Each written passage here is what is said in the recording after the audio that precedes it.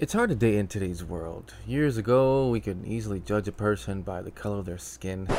Racist. Now I have to know what political party you vote for. Bruh. There's just too many crazy ass people out there. Liberals. When I go on a date now with the girl, I'm not asking bullshit questions like, what do you do for a living?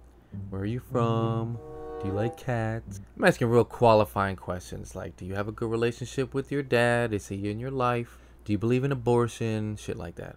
What do you think about the new Supreme Court judge? Dating has gotten so bad, I actually had to make up my own game to weed out all the bullshit and just get straight to the point.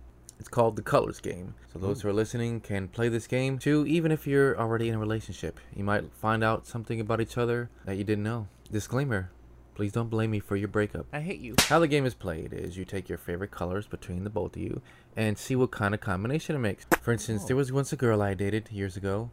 Our colors were red and green. My favorite color was red and hers was green. We made Christmas. Aww. It was magic until I became a drunk and destroyed all that bitch's self-esteem. Asshole. That's on me though. Here's another example. Take my child's mother, for example. Her favorite color is blue. And when you put both of our favorite colors together, yep, you guessed it, the cops get called every time. It's like an elephant fucking a donkey. It just doesn't work. And you know, these dating sites are just no help because they're just not honest, man.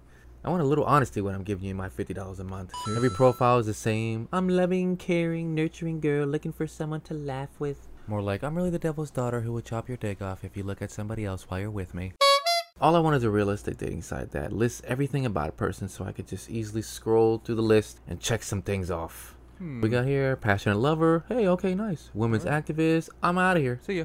Really, I mean, I don't mind a little feisty chick. I don't mind a little spice. Just don't call me daddy during sex. That shit is disgusting. And I know some of you men listening here like that shit. You're disgusting too. Gross. Would you call a woman that you're sticking your penis in mommy? I don't think so. So stop it, you nasties.